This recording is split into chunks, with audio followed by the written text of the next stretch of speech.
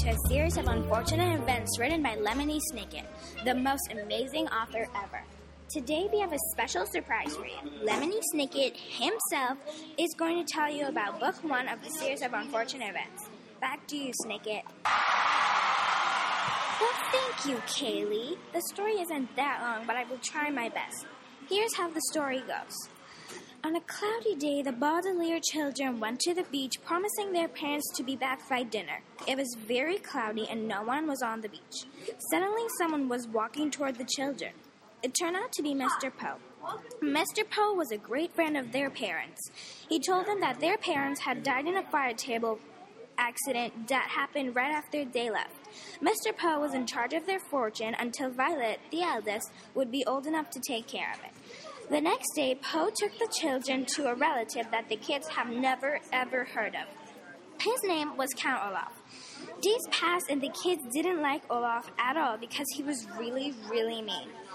Olaf had a neighbor named Justice Strauss, and she was a judge. Justice was really nice, and she often let the kids come into their house.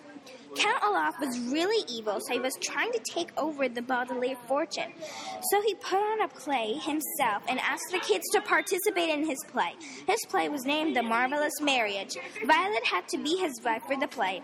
Claus was the middle kid that was very, very smart. Sunny was the youngest sibling who was only 2 years old. Olaf told Claus and Sunny to be one of the extras in the play. The children were suspecting Olaf that in this play he wanted to do something evil, like taking over their fortune. He even asked Justice to play as the judge. Violet's only line was, "I do." One day when the Baudelaire children were at Justice Strauss's house, Claus found a book that was named The Laws of Marriage. It was so helpful that Claus found out what Olaf was up to. When he told Olaf that his plan was to get control of their fortune by having Violet sign the paper for marriage. If she signs that page, then Olaf can own all of our fortune. Olaf was shocked that Claus found out his plan. The next morning, Claus and Violet couldn't find Sunny anywhere. Olaf showed them where she was. In the high tower of their house, hanging on a birdcage with her mouth covered with tape. Olaf told Violet that if she doesn't do the play, then he's going to release her sister from the 120 feet down tower. That night, Violet tried to save her sister by making a grappling hook. But she was seen and they both got sent to the theater early in the morning. They met Olaf at the theater. When the show started, Claus and Violet looked in the audience and saw Mr. Poe. The show started and it was time for Violet to sign the paper. Violet signed the paper with her left hand. As soon as she signed it, Olaf shouted to the audience and said that he now owns the Baudelaire fortune.